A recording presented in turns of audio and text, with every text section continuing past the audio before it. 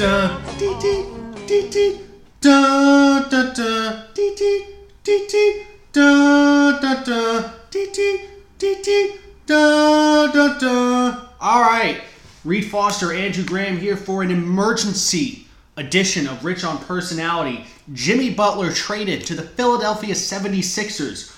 The current trade, correct me if I am wrong, Dario Saric plus Robert Covington and a second-round pick to the Timberwolves for Jimmy Butler and Justin Patton, former first-round pick center out of Texas. We haven't seen because he's been injured. Andrew, what is your initial reaction? Well, so I think, first of all, I think Jared Bayless is in this deal. And that's, I think, just semantics. Who is? I like it. I do. I think so. Wolves Twitter is notoriously picky and complaining sort of their go-to mode. But so I see some people saying, wouldn't you rather have the Houston selection with 4 first-round picks? And I'm willing to give into that argument. But I like this a lot. I think it's not a work in progress. It's not a complete product. I think you're going to have to keep moving some parts. Starting with Gorgui Dieng, even maybe moving a guy like Wiggins or Saric, but I think, to be honest with you, first of all, thank God it's over, right? I think we can agree on that. Yeah, I'm glad that we don't have to talk about this anymore. Yeah. Which sounds bad because it was interesting. It was very interesting for a long time, but we'd reached the point where we were just talking in circles. Right, but I think from a pure basketball standpoint, I think it's really great. I think if you're going to treat Karl Anthony Towns as a player who's capable of being a top 10 player, which I think we both can agree that he can be. He isn't now, but he definitely can be. For example, Wiggins can't be, and Towns for sure can be. Right. Then guys like Covington and Saric for sure are the exact type players you want. You want a switchable 3-and-D wing, and you want a stretch 4 who isn't a complete defensive liability, who can kind of handle the ball and play in the perimeter. I think, even if the Houston picks would have turned to be, top 15 picks, top 10 picks, these guys are on really good contracts. And part of the thing is whoever comes in to be the new Timberwolves general manager, because I think we can assume that Tibbs should and will be fired eventually, is going to have a bit more flexibility. And I think this offers them, players that can win now, but also that are under fantastic contracts. I think Saric is still on his rookie deal for a year or two more, and Covington has that really sort of pre-inflation contract, which is great. So I'm happy with it. I'm pretty cool with it. I actually just finished grading papers the moment it broke, so it was like this double sense of relief. So it was right. It was pretty cool. So you're going from grading papers to grading NBA trades. Very contrasting stuff there. I was reading 10th grade essays, 3 of which were just basically copied and pasted from the internet. So wow. How much leeway do you give your students there? It's interesting. So one basically stole an essay. Oh. So 0 leeway on that end. Yeah. So if someone kind of for example, they had to cite certain information, and because they're not really good yet at citing their for example, for a university level paper, you have to cite everything that's not your own words. But in 10th grade, if they sort of cite, for example, this was a problem solution essay, so they were talking about, for example, pollution in Cairo. Now, if they were citing light pollution statistics or summarizing this type of pollution and they didn't cite it, I was kind of cool with that. But when they were using these words that I know they don't know in a way that I know they can't say it, yeah, then you go straight to the internet. So that's fair. So early, in the off, a couple months ago, there was a big NFL trade. Khalil Mack went to the Chicago Bears, and it was 2 first-round picks for him. It was a little less than that, but it was basically the gist of it was 2 first-round picks. And my friend brought up a Family Guy reference to that. I think they went, they were being given a gift, and Peter was given the choice of either a boat or the mystery box. And Lois is like, take the boat, Peter. And he's like, oh, the mystery box, the boat's a boat, but a mystery box could be anything. It could even be a boat. And I feel And to me, I feel like that's kind of like what we're here with Sarge and Covington. You present the Rockets offer that, it was 4 first-round picks allegedly, and it's like, all right, maybe those picks. Also, Brandon Knight and Marquise Chris. Like, that's a big hang-up. Yeah, so you have some shitty contracts on top of that for 4 first-round picks, which might turn into something. Might. And, first of all, let's just before we dive any further, let's just acknowledge this important point. We don't actually know what that deal was. For everything floated out, we have no idea what those 4 first-round picks were, what the protections on them were. So I don't feel comfortable analyzing whether or not that was good or bad, because we just don't. This whole saga is just a PR back and forth manipulation battle. So which agent can, sort of leak this information and for what purpose? And I will believe it when I see it if it was 4 unprotected first round picks, which a lot of people are just assuming, and I agree with you that it was just, you could have gotten 4 unprotected first round picks, Yeah, why was that leaked, and what was the reason for it being leaked? Right. So we just don't know. And so like I said, like everyone wants the mystery box of like, you want like this big old potential, but I think just knowing that you got 2 really, really good starters is a great return if you're Minnesota. Because in addition, first of all, you can now start taking Taj off the bench, which I think makes him better. And also very tradable. Right, he's tradable.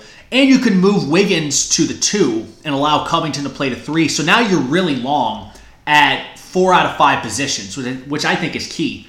I just think they needed to get Butler out of there. It was starting to affect the team. Like last night, I included the Kings in the bet just because I was banking on the fact that like I don't feel comfortable betting on the Wolves at that point. You shouldn't have. The chemistry is abysmal, and I will say, some of that has to be on Karl Anthony Towns because he allowed Willie Cauley-Stein to go for 25 last night. Even if that's not all on Cat, some of the responsibility when Willie Cauley-Stein's getting 25 points on you, that has to go on your center. So Cat has to bear some of that responsibility. Right now they're 4-9. I don't know necessarily that this trade guarantees them making the playoffs. I think it's still early, but that's a big hole, and the Western Conference is really loaded. But if they waited any longer with this trade, they were reaching the point where nothing they were going to do was going to matter, and that this was just going to become a lost season when you really couldn't afford to have that much longer with Karl Anthony Towns and Andrew Wiggins for their development.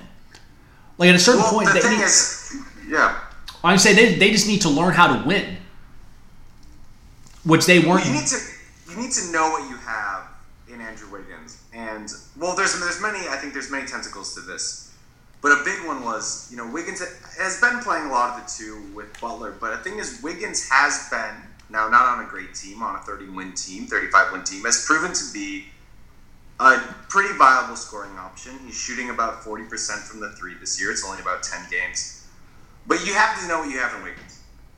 You're paying him $30 million, and you have to figure that out, and you were never going to figure that out under Butler. And you have to, again, for their development, you need to be surrounding these. Now, these are it. These guys are it now. It's Towns and Wiggins, and you've surrounded them with ancillary pieces. And now these are good ancillary pieces, but these aren't guys who are going to, take shots from them. So I think, to be honest, you could have gotten picks, you could have gotten a lot of different things, but this was the best that they could have done. Because, again, they just held out. Probably could have gotten a better trade in July. Right. That's another one of the problems, is this isn't the best trade they could have gotten, but it was the best trade they could have gotten after muddling up the whole process. Right.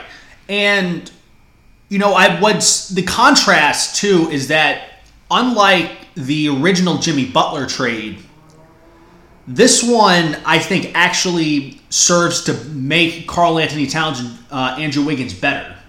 The point I've made before is that the big issue we're seeing with the Butler trade is that it undermined Wiggins and Karl Anthony Towns' development. Butler came in and just decided he was going to be the guy. And you saw a lot of times last year that Karl Anthony Towns and especially Andrew Wiggins would just stand around while Butler dribbled the ball late in games, and that would affect them. This move, putting Sarge and Covington around them, those are guys that are going to make Wiggins and Karl Anthony Towns a lot better. Covington, I mean, how much better is Karl Anthony Towns going to be on defense now with Covington limiting the number of guys you can just drive at will to the paint?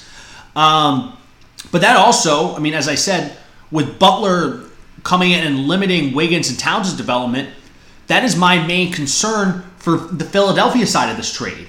Yeah, you hate this trade. I just think this trade is a short-term attempt to try and catch up to Toronto, Boston, and now after Thursday night, what they did to Golden State, Milwaukee. And do you really have any level of faith that Jimmy Butler is going to put the Sixers, now who have no depth now, who in this trade did not have a great bench to begin with, have now gotten even shorter? Do you think this trade makes them better than Toronto or Boston, who both go 8 to 10 deep, and Milwaukee, who's pretty deep themselves? Well, so that's an interesting question. I think probably not, but I don't think it's a foregone conclusion that this could put them over the top. Jimmy Butler's really good. Like, really, really good. And he has shown that when he consistently plays, and these again are a lot of ifs, but when he plays, because he usually has injury concerns, and when he is sort of not part of a toxic environment, which is every other 6 months, he can be really, really, really impactful. And Philly's got a lot of really talented players, and Jimmy Butler could take them over the top. Now, if I had to bet, no, I don't. I don't get this in a sense is that the biggest concern was always Butler was going to be sort of a really difficult person to sign long term. You were going to be really worried about his body and about this idea that when he was 34, you're paying him close to $40 million, and that's the only reason you trade for him is to sort of max him out in the summer. And if nothing else, even if they get through the East, this team would get rolled by Golden State. And so you have these two cornerstone players, but in 3 years, do you want them playing with Jimmy Butler, or who do you want them playing with? And now they've sort of said, we want them playing with Jimmy Butler. And that, for me, is the biggest sort of missight, is I think that's not the guy you want playing with them in 3 years. Maybe this year, but it doesn't really matter. I don't think they're better than Toronto or Boston anyway. Right, and I will say, I perhaps am taking too much of a short-term look at this in terms of the long-term outreach with Jimmy Butler, because, Philadelphia, you don't make this trade if you're not going to re-sign Jimmy Butler, and they're going to be able to give him a larger contract than anyone else. Right. But that doesn't necessarily mean that Jimmy Butler has to be on the team in 2 years. And so I think if you're trying to make the case from Philadelphia's side, I think what you argue is that Philadelphia is getting Jimmy Butler when he's at his lowest value. I mean, imagine if we told you this time last year, that the Timberwolves traded Jimmy Butler for Dario Saric and Robert Covington. You would be pissed. You would be livid that they gave up that level of asset for those players. And a former mid-first round pick from 2 years ago. Right, and a former mid-round first pick. Who by the way, probably won't be playing in the NBA because his body just won't keep up. But still, that's just kind of, if you want to think of it from an asset perspective. Right. Those were the two guys you got in the trade for Dunn, Markkanen, and Levine. And now your basic return for Dunn, Markkanen, and Levine has been Saric, a second-round pick, and Covington. Which isn't terrible, but it's not great either. So no, you're right. If you're Philly getting Butler at the nadir of his value, then in 2 years you can use the Butler trade to put yourself in a position to compete for maybe an Eastern Conference Finals appearance, and giving your guys that level of experience, putting Simmons and Embiid in those situations where even if they fail, it's going to make them better long term because they will have to recognize their shortcomings and what they need to improve upon to get past that level and what it takes to be successful at that level. So you can do that in the short term, and then in 2 years, you can flip Jimmy Butler for maybe a lottery pick at that point. Butler's going to, unless his body completely breaks down, which is obviously a possibility. Unless his body breaks down, you can flip him for more in 2 years. Now I don't know if absolutely, but I don't. I think we have to treat his physical issues as likely to happen rather than they could happen. Right, but if we're saying right, and that's a big reason why I'm still iffy on this trade for Philadelphia. It's also the idea that, at this point, everyone is gearing up. Everyone is gearing up to for this offseason, for this big summer of free agency when maybe Kyrie, maybe Kevin Durant, maybe Kawhi Leonard are available, maybe some other guys. But, I mean, do you think that... But with everyone all gearing up to sign for them, there's no guarantee Philly gets any of those guys. And for a lot of people, the main motivation for Kevin Durant wanting to leave Golden State is to go win on his own, to be the guy. Now, he would get that credit if he went to the Knicks and won there. Is Kevin Durant getting that kind of credit if he joins the Sixers when they already have Ben Simmons and Joel Embiid? I don't know. Probably. I think so. I mean, he'd be the clear defining reason why they won the title. But I'm approaching this not from a rational standpoint. If I was approaching this from a rational standpoint, I wouldn't have any problem with what Kevin Durant did because he went to the Golden State Warriors and was clearly the best player. So I don't have any issue with Kevin Durant right now at all. But if I'm thinking from the perspective of an idiot who hates Kevin Durant and is so biased against him to the point where anything he does I'm going to criticize, I'm going to find a problem with what he's doing and going to Philly. You can't find that same problem going to New York. Well, no, but yeah, because the New York would be the ultimate sort of bet on yourself pick. Right. Now, where I will say I think where I would criticize Philly more here, well, no, because they gave up Jared Bayless. Yeah, that was it. What I wonder though is if you're willing to give up Saric and Covington now, did they offer this same package to San Antonio? I mean, I think it's very possible that they did offer the same package to San Antonio, and San Antonio simply said no because I think they probably also offered Fultz. I mean, I think that would have been your July package. So, for example, when I talk about the Wolves potentially not getting their best offer, I think if you do this deal in July, you get Fultz along with it instead of that second-round pick. I don't know, though. I mean, it seemed like Philly is pretty... Maybe not, but I think for Kawhi, they would have offered Fultz.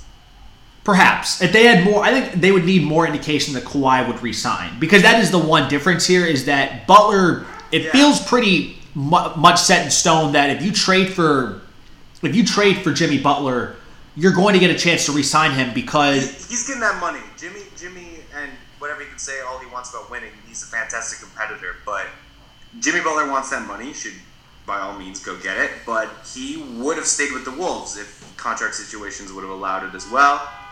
And right. Jimmy Butler was just interested really in getting that 5-year deal. And right. I think Kawhi is a bit different because Kawhi, no matter what Kawhi does, he's going to get the most amount of money someone can offer. He's just a younger player and a more valuable asset. And I mean, he's just better. He's better. Better. Kawhi is just better than Jimmy Butler in virtually every way except laughing. And I can't even confirm that because I've never heard Jimmy Butler laugh. He's Jimmy Butler. Have you heard him Jimmy laugh? Butler's, I don't know. We can do like a laugh ranking sometime. Jimmy Butler is top half. He's got a nice laugh. Not over the top. Pretty pleasant. No, that's Karl Anthony Towns' laugh. He laughs like Kawhi as well. No, I thought it was your laugh sounds like weeping. But that's what Kawhi sounds like. Yeah. It's a bit lower though. His did you watch I think I sent you the video. Did you watch the video where they overdubbed his laugh with the old NBC theme? Oh, absolutely. I watched that probably like a bunch of people said that to me. Yeah. I can't believe how many times I watched that. Like I watched that for like 30 straight minutes. My professional future there was a time when my professional future was in doubt because I couldn't stop watching it. So with this trade, let's look at the 76ers roster now. Let's go ahead. Let's look at that. So we can confirm. Okay, so with this, Saric and Covington both leave the starting lineup. So I would anticipate that the what do you call it? What am I trying to say here? The starting lineup, I think, is what's going to happen, the ripple effect, that's it. I think what's going to end up happening is that you're going to end up with either Amir Johnson or Wilson Chandler starting at the 4, then having Jimmy Butler at the 3, and then still have Fultz at shooting guard with JJ Redick coming off the bench. I would flip it. I know what they're doing with Fultz, and I get it, and he hasn't been a disaster, but especially with Butler, you need JJ Redick out there. Oh, I'm not saying this is what they should do. I'm saying this is what they will do.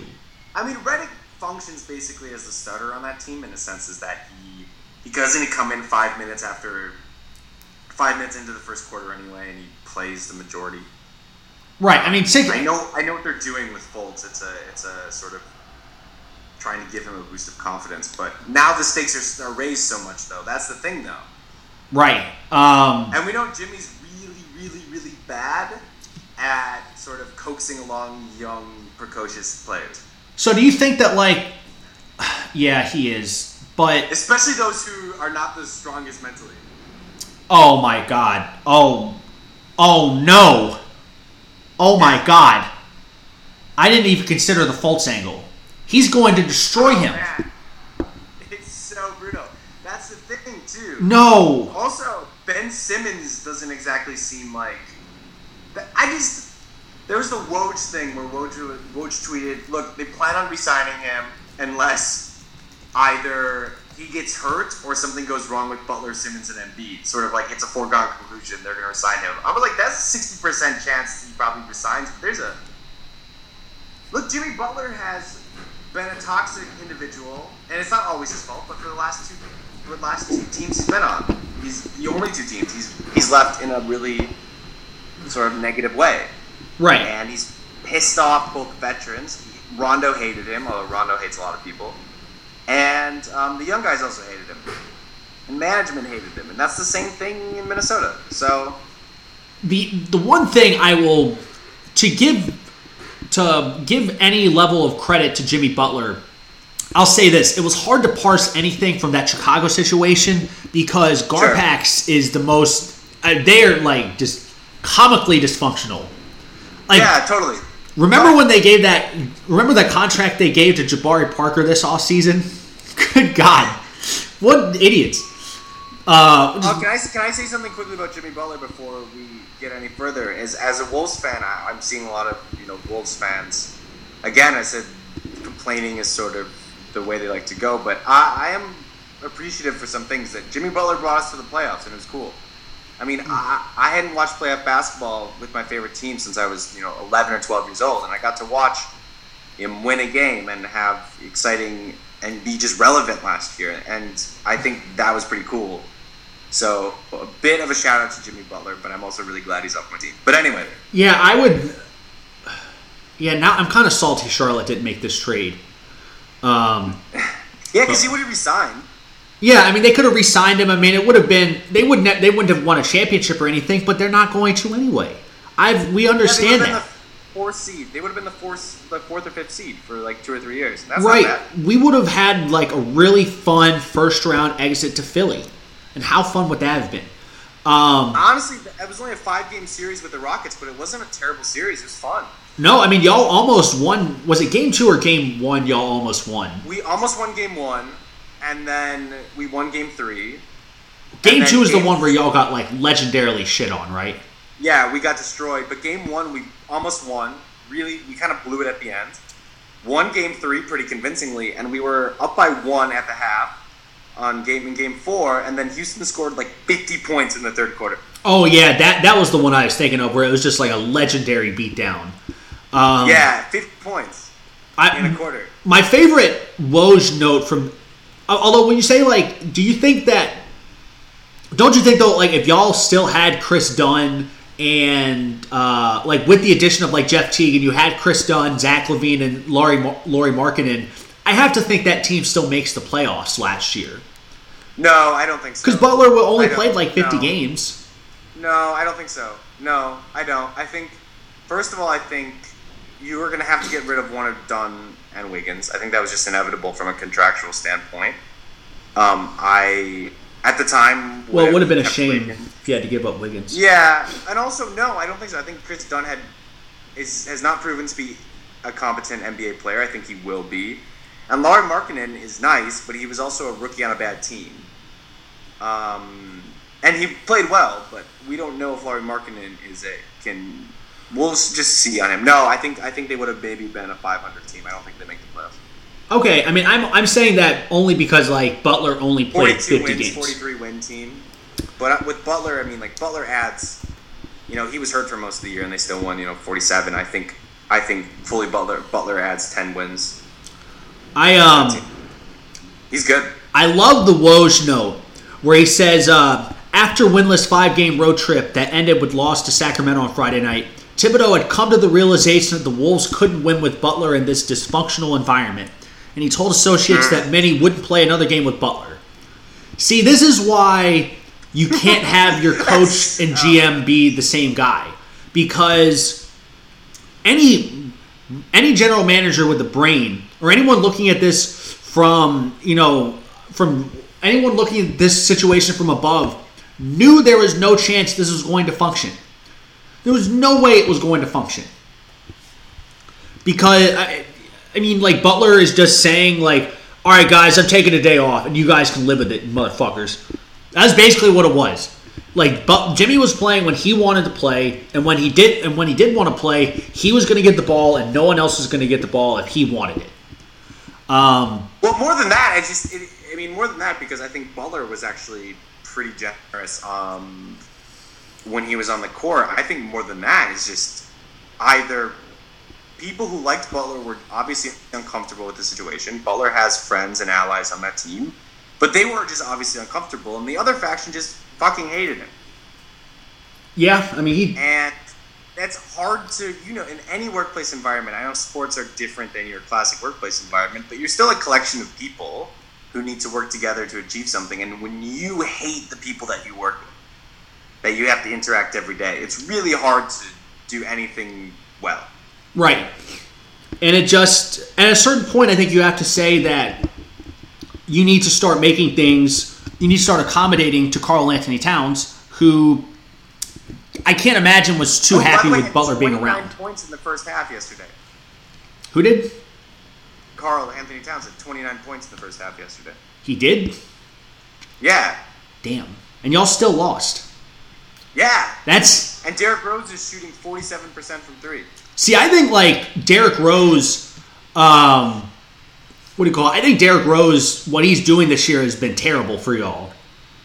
Dude, they're going to give him, because he's so popular with the fans, and he's such sort of a cult, not even a cult figure, he's just so revered in terms of a marketing standpoint. They unveiled these Prince-themed Nike jerseys. Did you see those? Yeah, of course. When are they wearing those? Sold out in every size in 1 minute.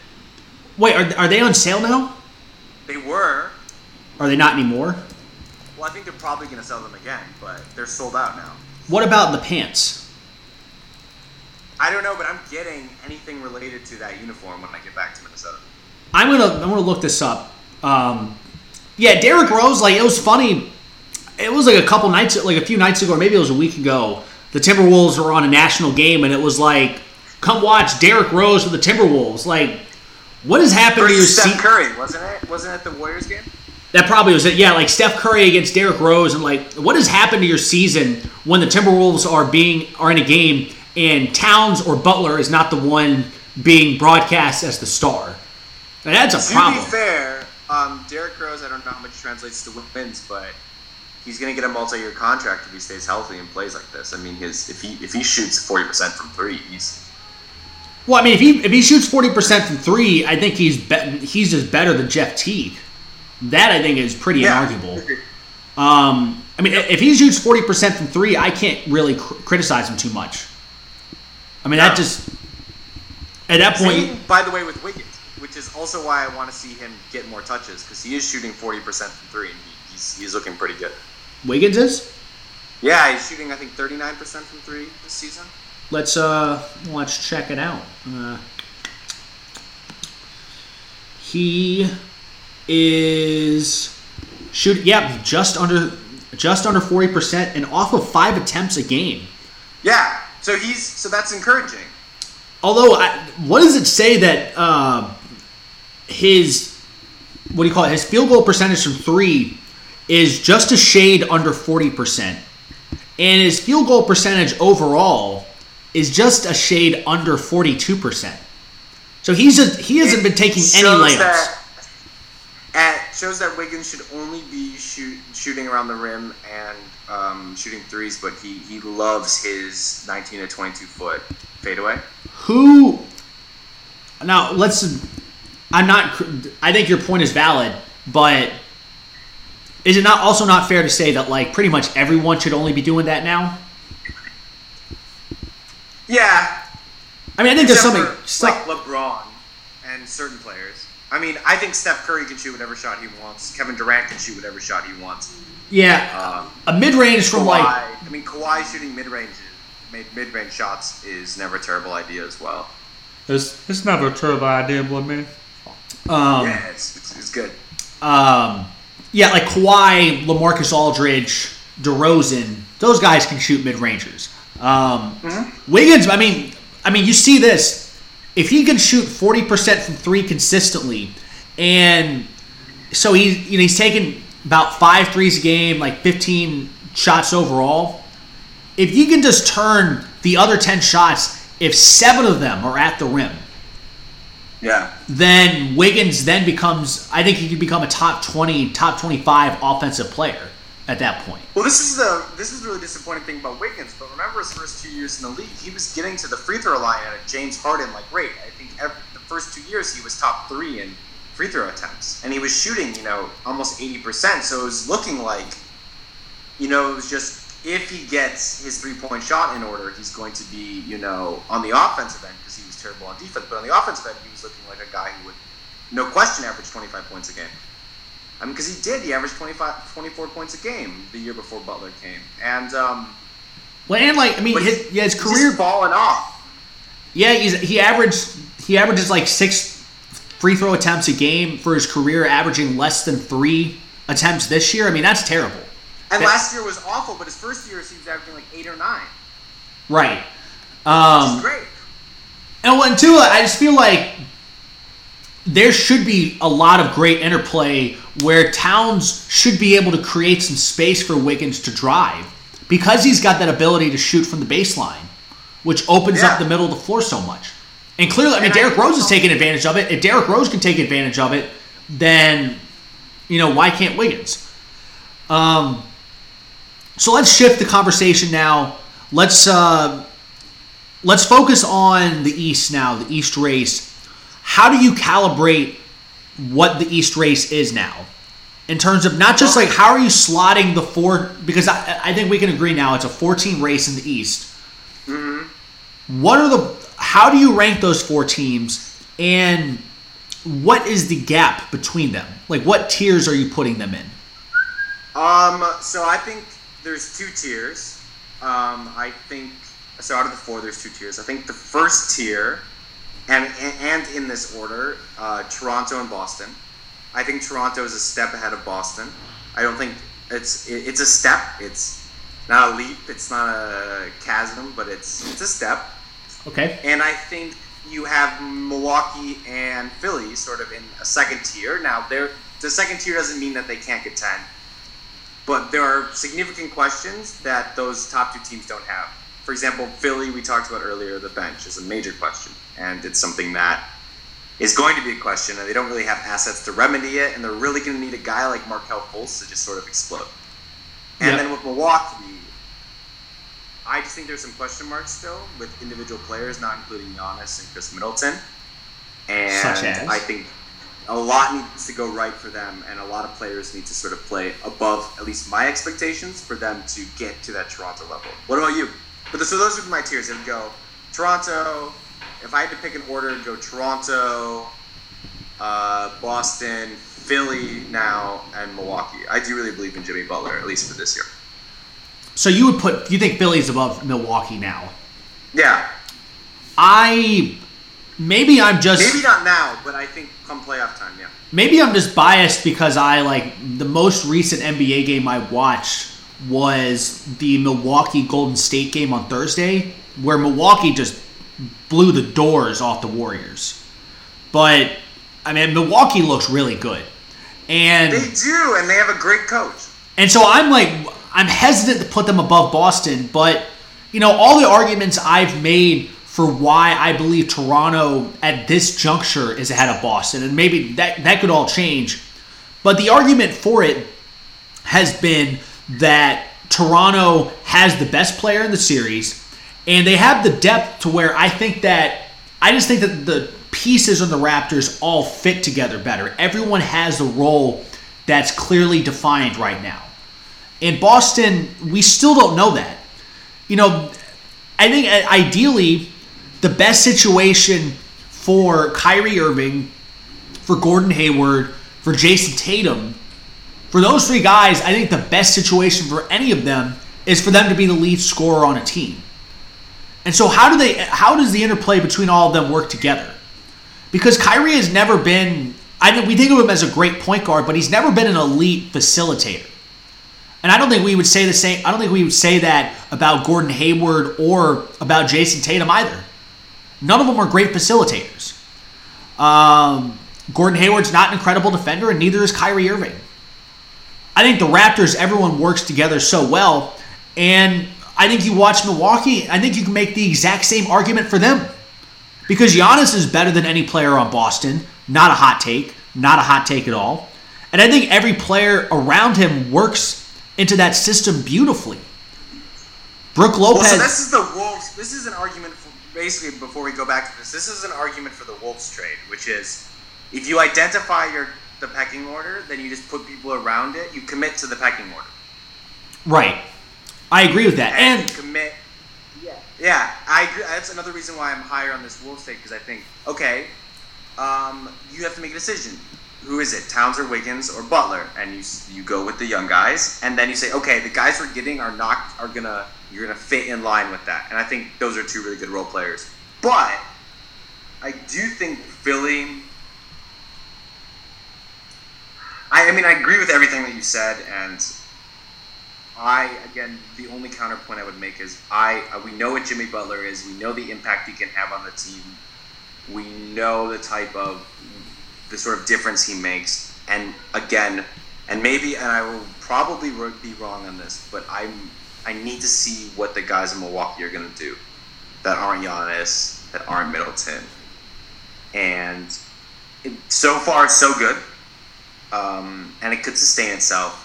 But I think we know the upside of Philly, and we don't know the upside of Milwaukee. Now, Milwaukee's better now, but you get what I'm saying? So we know that come playoff time, Philly's going to be really dangerous. Philly could be, but we're talking about, you don't know the upside of the guys around Milwaukee. But, I don't know. For as much as I love Ben Simmons, I still don't know how much of a threat that guy is come playoff time when we just know he can't shoot. Do you buy that he's shooting? This is like Kevin O'Connor thing. Do you buy that he's shooting with the wrong hand? Maybe. Maybe he just can't shoot.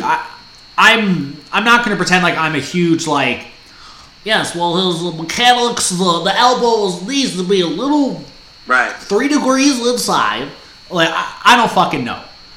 His mechanics are terrible. As someone who occasionally would have to do shooting lessons and stuff, mechanics are bad. But, so I don't know. And so, even with Simmons, and he's not even half as much of a question as Markelle Fultz is. And let's face it, if Markelle Fultz isn't good, then Philly has basically no bench. You're looking at T.J. McConnell and then either Wilson Chandler or Amir Johnson. That's what your bench is. Wilson Chandler has been nice, but it's not enough. So I mean, at that point, you're going like 6, maybe 7 deep if Fultz isn't playing well. And to me, that's a problem when I think Milwaukee, Boston, and Toronto all can go close to 10 deep. And it's certain the question is going to be who is going 10 deep for Milwaukee and how much you trust a lot of their ancillary pieces. But I mean, the thing is, I don't think any of those guys are bad though. I think those are all, because I agree. At a certain point,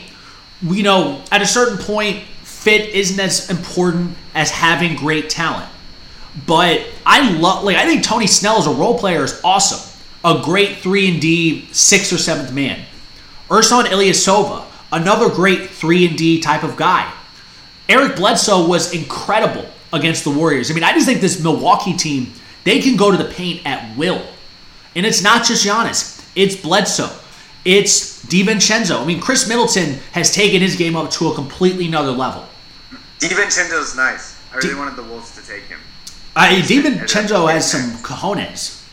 And you know what I mean by cojones.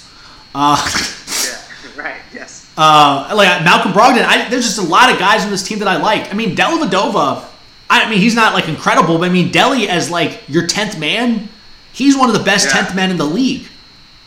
Him as a third point guard is pretty nice.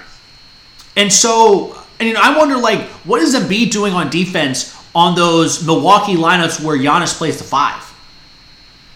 And I think Brook Lopez is the type of guy, I think he's a center that you can throw, like, they've got enough centers where they can throw at Embiid and just get fouls on him. Lopez, Henson, and, we're still unsure if McCurr can play in a playoff series, but I still love him. I remember the Howard Beck piece. I didn't hear it. Who can play in the playoffs? Thon McCurr. Oh, right. Thon Maker. I mean, we still don't know if he can play in the playoffs yet. But I mean, if he could do anything, then that's legitimately 4 centers they have that can rack up fouls against Joel Embiid. And we saw how much he struggled when Boston presented him without Horford last year. Mm. So I think that Philly, I think that if they're able to turn Butler into an asset where they can flip him in a couple years, then I'm fine with the trade. But it feels pretty short-sighted for a team that I don't think their window needs to be now. I think that Benson... so that's 2 separate things. I think, again, those are good points in Milwaukee. I just think in a league where, 2 or 3 outstanding players can sort of supersede a really well-functioning unit. Not all the time. I think that I'd give Philly a slight edge, but it's really, really sort of tenuous at this point, and I definitely could see Milwaukee vaulting ahead and that. But it is short-sighted, and that's, I think, a problem. Although, and I also it's kind of low risk in a sense, is you're not giving up too much. But on on the Milwaukee side. Well, I think Saric could have developed into. Yeah, I think the people who like Saric a lot. By the way, that's the player I'm the most excited about. I guess it probably wasn't fair to ever think he was going to become like the 3rd man in the big 3. But I was going to say on the Milwaukee side, if in a Philly-Milwaukee series, I think we can agree that the number 1 best player is Giannis, and then the second best player is Embiid. But honestly, this is also the best thing. This is the best thing you need to know about this trade as well, is that Covington and Saric would play on any team in the NBA. They would make the rotation. Yeah, on any team in the NBA, without question. And they maybe not their starters, but they are both relatively young players who could play on any team in the NBA. The Warriors would take both of them, and any team would insert them into the rotation. Yeah, gladly. Do you think that? What do you call it? Do you think? So I'm saying, like in a Milwaukee, I want to just finish this thought before I address that. In a Milwaukee-Philly series, it's number 1 best player is Giannis, number 2 is Embiid. I think there is a real question as to who number 3 is. Jimmy Butler, if he's healthy, in my opinion. I think I'm fine with I'm not gonna argue to death on it, but right. I do think that I think Middleton has something to say about that. Middleton has been amazing this year. He's shooting like 46% from 3 on 8 attempts. He's not going to keep that up, but if he's around like 43% from 3, at that point, Middleton is... I mean, we saw what he was in the playoffs last year. I thought he took a big step in that Boston series. I think Middleton has reached the point where I'm not totally convinced that Butler is significantly better in a playoff series. I agree, and I think also from a Sixers standpoint, it's really it has to make you a bit worried that Ben Simmons is clearly the 5th best player in that series. Yeah. I mean, Simmons, I think you just have to wonder, did Simmons come into the league at the wrong time? I mean, let's face it, like Magic Johnson would not be the same player if he came into the league right now. You cannot be that bad shooting from 3 as someone with the ball in your hands. But also Magic Johnson, I mean, if he would have grown up knowing that 3-point line was a more viable option, we can't know how good of a shooter he would have been. Right. Well, I think Magic ended up being decent near the end of his career. I mean, if he would have grown up playing AAU basketball and, being instilled that a 3-point shot is a valuable shot, I mean, most of his life he didn't have a 3-point shot. I mean... yeah, so... Right, I think... But Simmons is kind of a modern NBA player, though. So Magic is sort of positionless, and he is. Magic in 89-90 shot 38.5% from 3 on 3.5 attempts. So I take that back. I mean, he was abysmal every other year of his career, but he did get it going for that year. So I'll give him credit for that.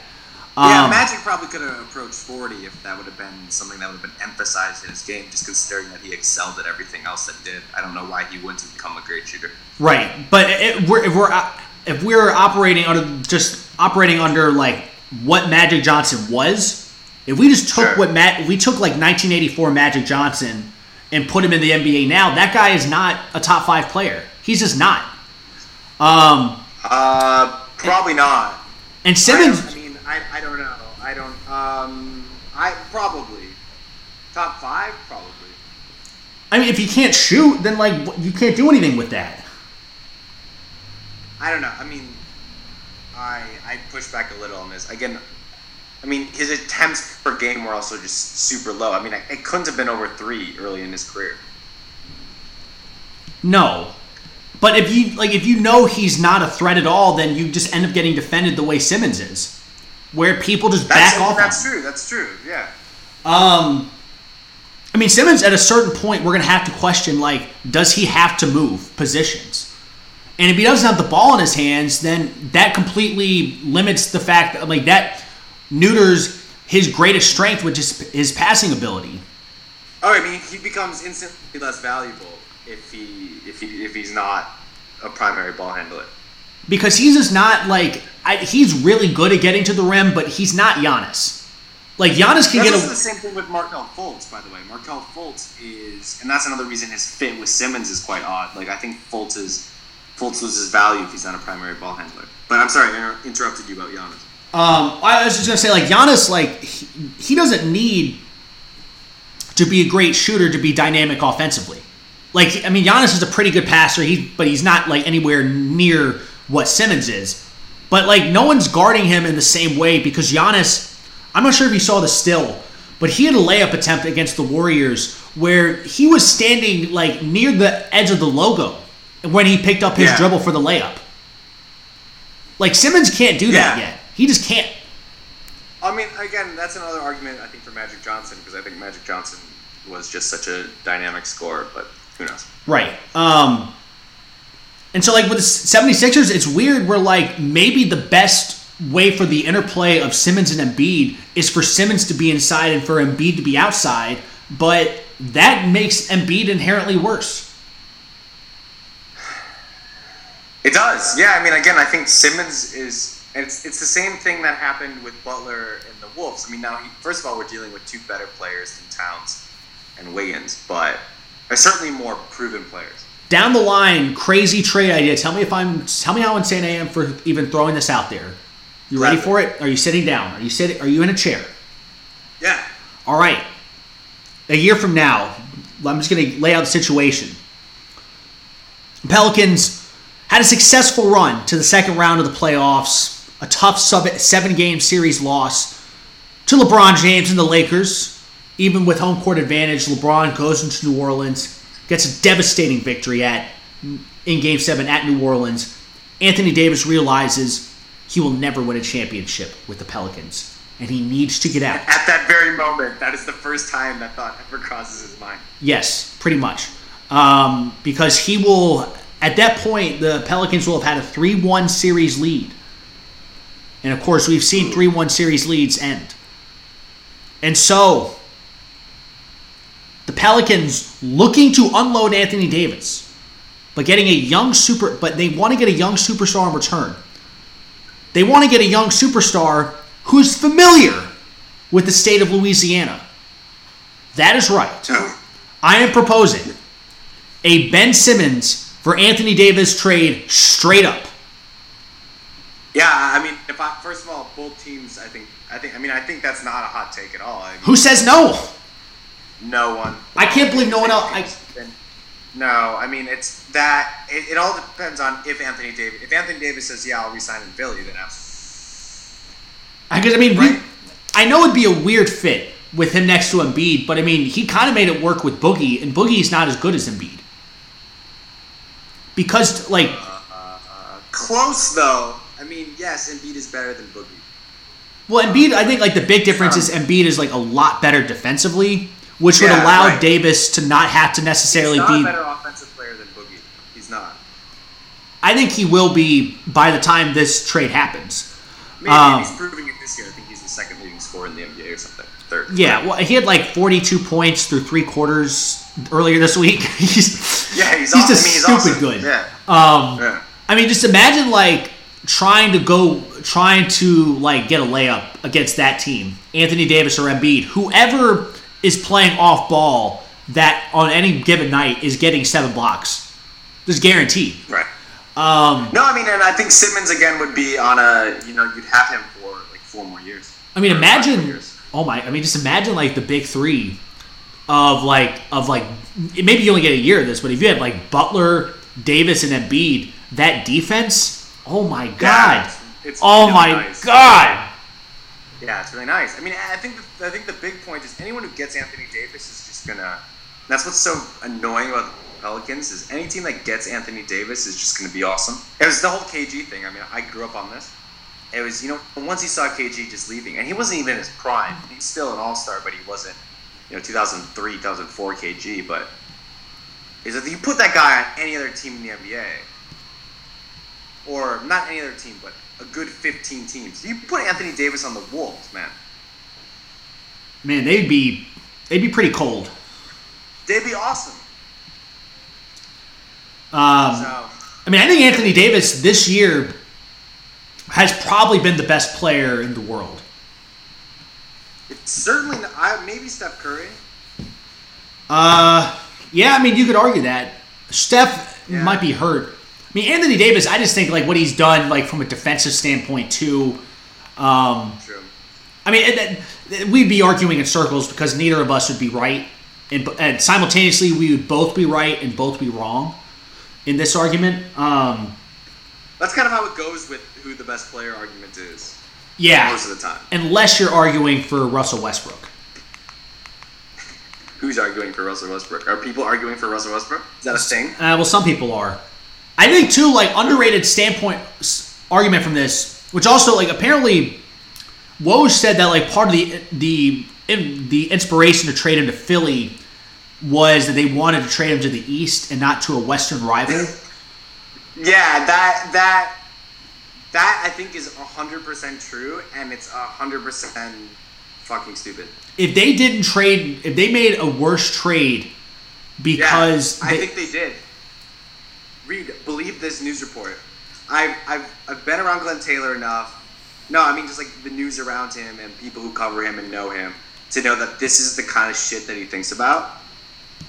And I think Tibbs obviously thinks about it as well. And I think this isn't just the president of basketball operations and coach. Like I think also the owner is part of the same stream of consciousness. So I think I buy this 100%. Which, see, actually, they were a team, speaking of Anthony Davis, I thought the Pelicans I didn't know how they were going to make it work. But I thought like there was a way the Pelicans, if they were willing to give up some first-round picks, where they could have made an interesting play for Jimmy Butler, and that's one I would have encouraged. They didn't have the assets to make that work. So I have a question for you. Okay. So this was polled. Oh, you say wait or what? No, go ahead. Okay, so this was, I think, polled, but would you have rather had Josh Richardson in a first-round pick or this Philly deal? I'll be honest with you. I've watched Josh Richardson enough to know that I like him, but yeah, that's great too. I just don't know enough about him to where I feel confident commenting on that, because like I'm a league pass junkie, but there's only so, like Miami last year. I don't know. They never reached out and grabbed me. They're not fun, even though they run great sets and they have a great coach. But they're just kind of like, I don't want to watch Kelly Olynyk for 30 minutes a game. Well, like I got so pissed off too, because like at the end of 2 years ago when like Deion Waiters had that incredible run, the Waiters Island thing, everyone's, oh my God, if you're watching League Pass, you will know how much fun this is. It's so much fun. And then last year I turned it on and it was no fun at all. They're boring as shit. They just have a bunch of guys who are all kind of okay, who you kind of like, who are all on this is the worst contract ever. Yeah. Like, am I really supposed to turn on like the Heat game to watch Hassan Whiteside? No. Especially not to watch Hassan Whiteside. I mean, dear God, Goran Dragic. Oh boy. Yeah, there are all these players that would be kind of fun if they were with star players, but since they have no star players, it's just useless. Yeah. Yeah, screw the Heat. So I don't know how I feel about that trade. I mean, I think that too. Like, I don't think the Heat first round pick is going to be great. I'm not sure Miami makes the playoffs. Probably will because the East sucks. But even if they do, it's a top 20 pick. Yeah, so like a top 20 pick, like 16 to 20, which isn't terrible. So I mean, again, this goes back to the mystery box versus the boat. Yeah. And I would rather just go ahead and just guarantee I got Saric and Covington. Which, I mean, honestly, like... I'd rather honestly have Saric than Richardson long term, and I think Covington as well. Right. I mean, like, honestly, like, Richardson sounds to me like just slightly better Covington, right? He is, and his contract is 4 years, $42 million, and he's 25. Well, I mean, that contract to me sounds great. I mean, long term, that's an incredible... It's amazing. I mean, that's also why he's such a valuable asset. I mean, he's good, but his contract also is amazing. But even for that, I don't know. I mean that's a great contract. I think right, but I'm saying like as good as Andrew Wiggins. But I'm saying like even with the contract, I don't know that plus a first outweighs Saric and Covington. Because again, I'm I mean, happy with this Philly trade. I think again we can always parse through certain deals, but again we don't know what was offered. And this isn't a disastrous trade. It's fine. Right. I think I'm cool with it. I think we should also keep in mind from a gambling standpoint, because that's what everyone cares about. Right. I want to let you know I'm making money now betting on NBA too. I'm starting to develop a bit of a system. Okay. This is what everyone says before they like lose. This is what happens before. This is what everyone says before like they lose all the money in their bank account. So I want to get it on record. Because this way, this recording will be interesting when we do like the Fall of Reed Foster 30 for 30 documentary. Right. See, I think where a lot of people mess up is that they bet independently to see, I like that line, that's great. Everything's got to work together. All your bets got to work in lockstep. And so I've really gotten what I've identified as an inefficiency is teasing. People are afraid to do teasers because it feels cheating and like they don't like the low payout. But if you put 4 teams in a teaser, you could move the lines 13 points for NBA and for NFL and for like all these sports. And I calculated it this morning. If you move a line 13 points, you're going to start to feel really good. And pretty much the point where it is if you do these 14 teasers, if you are 86% confident in all of those picks, then all of that together, you're going to end up winning about between 52 and 60% of the time. 52 is what you need to break even. 55 is what you need to do to make enough of a profit to go professional. So you just gotta feel good about. You gotta feel 86% confident with these. Anyway. Yeah, I've always been so tempted to get involved in NBA gambling because I think I start to just consume the conversation about it, and I think I could do all right. But I'm also just I'm trying to save money to get a master's degree, and I'm just really scared of just losing it all. Right. Well, I don't bet serious money. I only put like NFL bets. I do $2. College football I do $1, and then NBA I do 50 cents because that's the lowest you can do. Right. I do that. Yeah. These are based on my confidence, and so I think what I like from gambling is that I'm not approaching this from like a standpoint of I'm gonna like go professional or anything, but you're not gonna be like Harrella Bob. Right.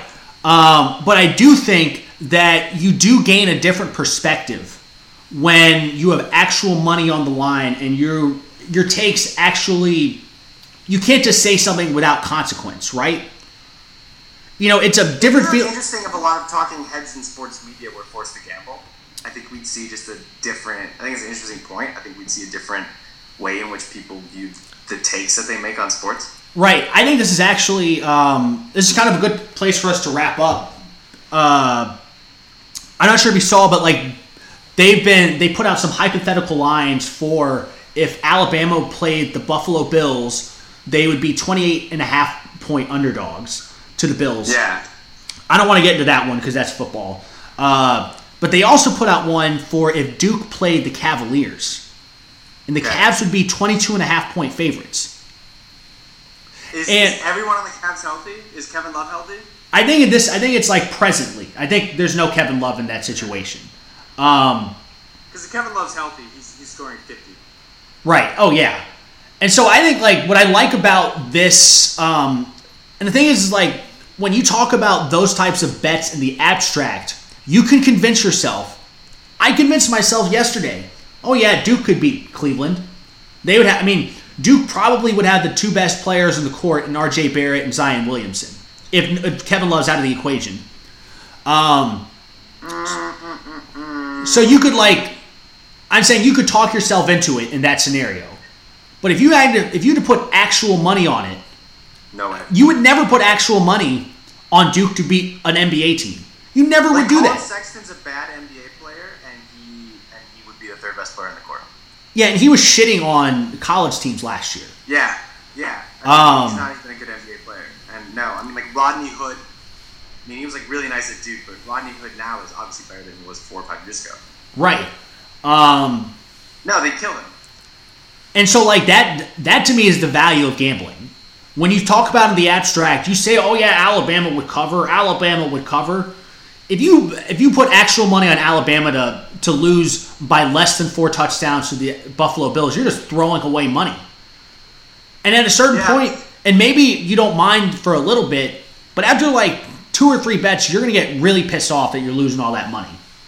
I'd be more confident with the Alabama bet just because I think 4 touchdowns is a bit easier to like. I think 20 points can get racked up really fast in the NBA, but 4 touchdowns, you know. I would be much more confident taking Duke than Alabama, just because like football at a certain point in football, like those are actual grown men, and I mean when you got like 350-pound men like pushing you around, like there's nothing you can do. Yeah. Basketball, there's only so much you can impose your physicality. Right. Sadly. If not, I would have been. Oh, go ahead. I mean, I'm just saying healthy. If George Hill's healthy and if Kevin Love's healthy, they blow that team up. Oh yeah, I mean, I wouldn't take either of them. But like, if George Hill and Kevin Love aren't healthy, I could see a universe where Duke only loses by 20 and you cover. Because I mean, I'm not. Did you watch any of that Duke Kentucky game? Yeah, I used to play AU basketball, and and then I played against him in high school with a guy named Reed Travis, who's playing for Kentucky now. Oh yeah, great name. He's a grad transfer. He's starting for them. Yeah, so I kind of tuned into it. I don't watch a lot of college basketball, but I kind of watched the recap and. Oh, dude, I'd like. Fucking hell, man! that Duke team. That's my analysis of it. It was just. I mean, Zion Williamson is like 280 pounds, right? 285. He would currently he'd be the second heaviest player in the NBA behind Boban right now.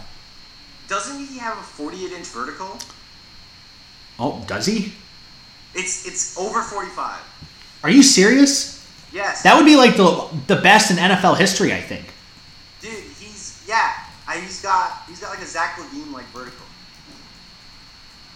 Highest vertical leap NFL history.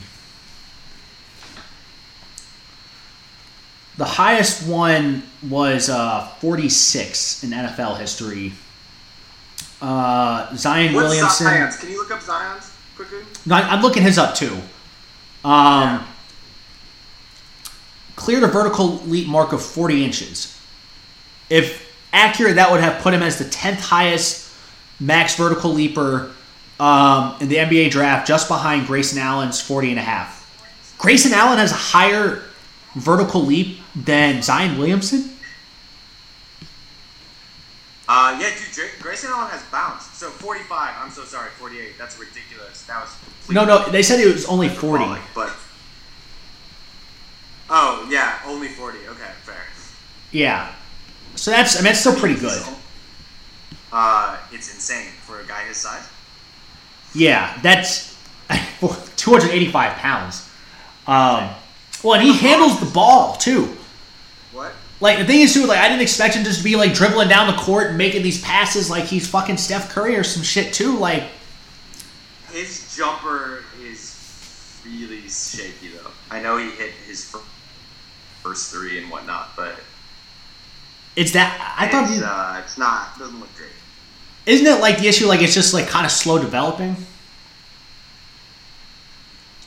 I mean, shooting's hard, and it's something you can work on, and you'll obviously take players with all those other physical skills and then just get them with a shooting coach. But his feet seem off, his elbow seems a bit flared out. He doesn't.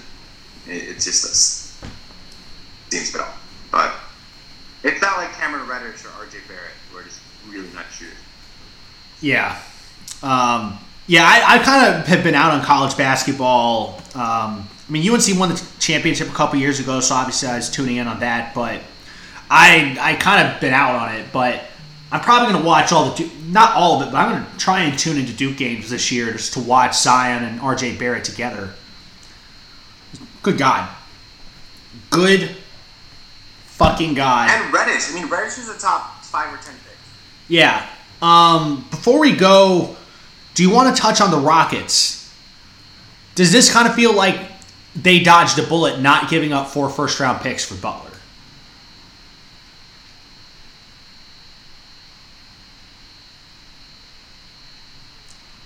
Are you there?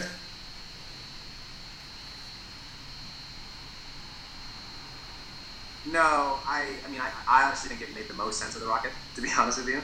Because I think the moment Harden... Can you hear me? I'm sorry, you died out and you're back now.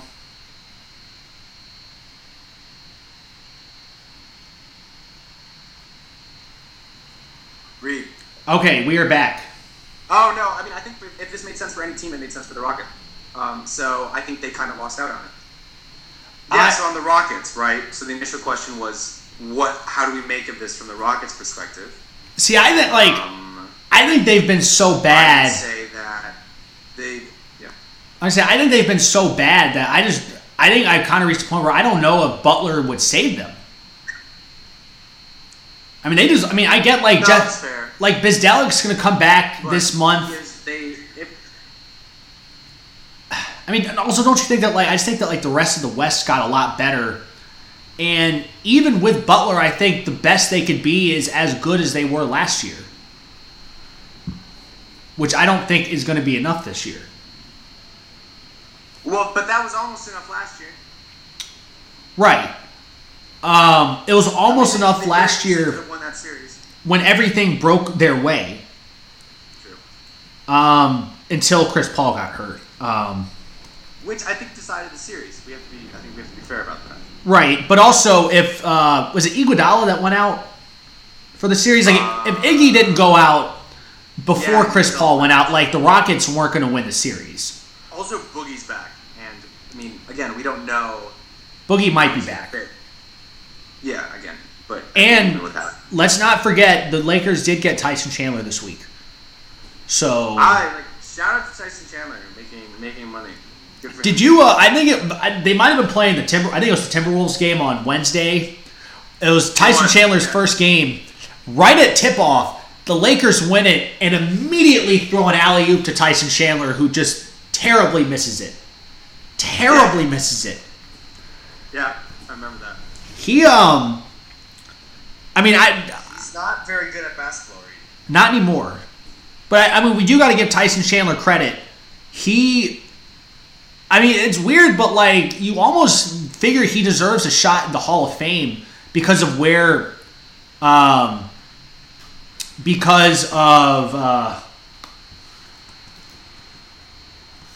call it? He might just, because, like, the way basketball works for the Hall of Fame is that, like, if you're the second best player on a championship team, generally you make the Hall of Fame. And, I mean, let's just be honest, Chandler was the second most important player on the 2011 Mavericks team that won the title. Pretty fair to say? Sean Marion? But Chandler legitimately had LeBron kind of shook. Yeah. I don't think he's a Hall of Fame player. I think I'd give more credence to a guy like Sean Marion. I don't think Tyson Chandler. In that series, but I don't think he was, sustained. He was as good or as elite. Yeah, I guess if you want to, like, for the whole playoffs, like, maybe J.J. Barea was ahead of him. Right, because that's the thing. Like, J.J. Barea was awesome in that playoffs. He took over that Lakers series. Andrew Bynum had, like, 3 or 4 years where he was way better than Tyson Chandler. Or as good as Tyson Chandler, I should say. But yeah. I don't think Tyson Chandler was great. He's really good. I don't think he should be. Really good. I'm, like, criticizing, like, the way basketball works. Where, like, guys like that getting into the Hall of Fame? Yeah. Yeah. He shouldn't. He definitely shouldn't be in there. The Bynum thing is weird. That whole era is just odd. Dude, the most random thing in my life as I was in Turkey, I was in Istanbul, and I was going to, again, because Istanbul's on 2 different continents, I was going to this sort of borough that's on the Asian side, and I was getting off the ferry because you could either get there through a metro that went under the sea, or a ferry. So I took the ferry because it's nice to be on the water and all that. And it's the same price. It costs like $1 a tap. Right. And so I was going, and I was walking through sort of the crowd of people to get out, and all of a sudden I saw an Andrew Bynum Sixers jersey. No. An Andrew Bynum Sixers jersey. Man, the Sixers had been through a lot prior to all this. In Turkey, right? I don't even think he played a minute for the Sixers. Does this trade feel at all to you like the Chris Webber trade they made, like, mid-2000s, where maybe they're getting a guy a little too late to have an impact? The Butler trade? Yeah. No. If he's healthy, I think he's going to be really good for 2 or 3 more years. Yeah. I'm just throwing that out there. His ceiling will not be, like, Chris Webber at his prime was a better player than Jimmy Butler. But Yeah. he's a better player than what you got from Chris Webber. Yeah. If that makes any sense. Oh, but the last thing on random jerseys, I was walking through Cairo, of all places, and I saw a guy wearing a Ricky Rubio jersey, and I walked up to him in English too, not in Arabic, and I was like, "Go Timberwolves!" And he literally just looked at me like I was like an alien, and like kept walking.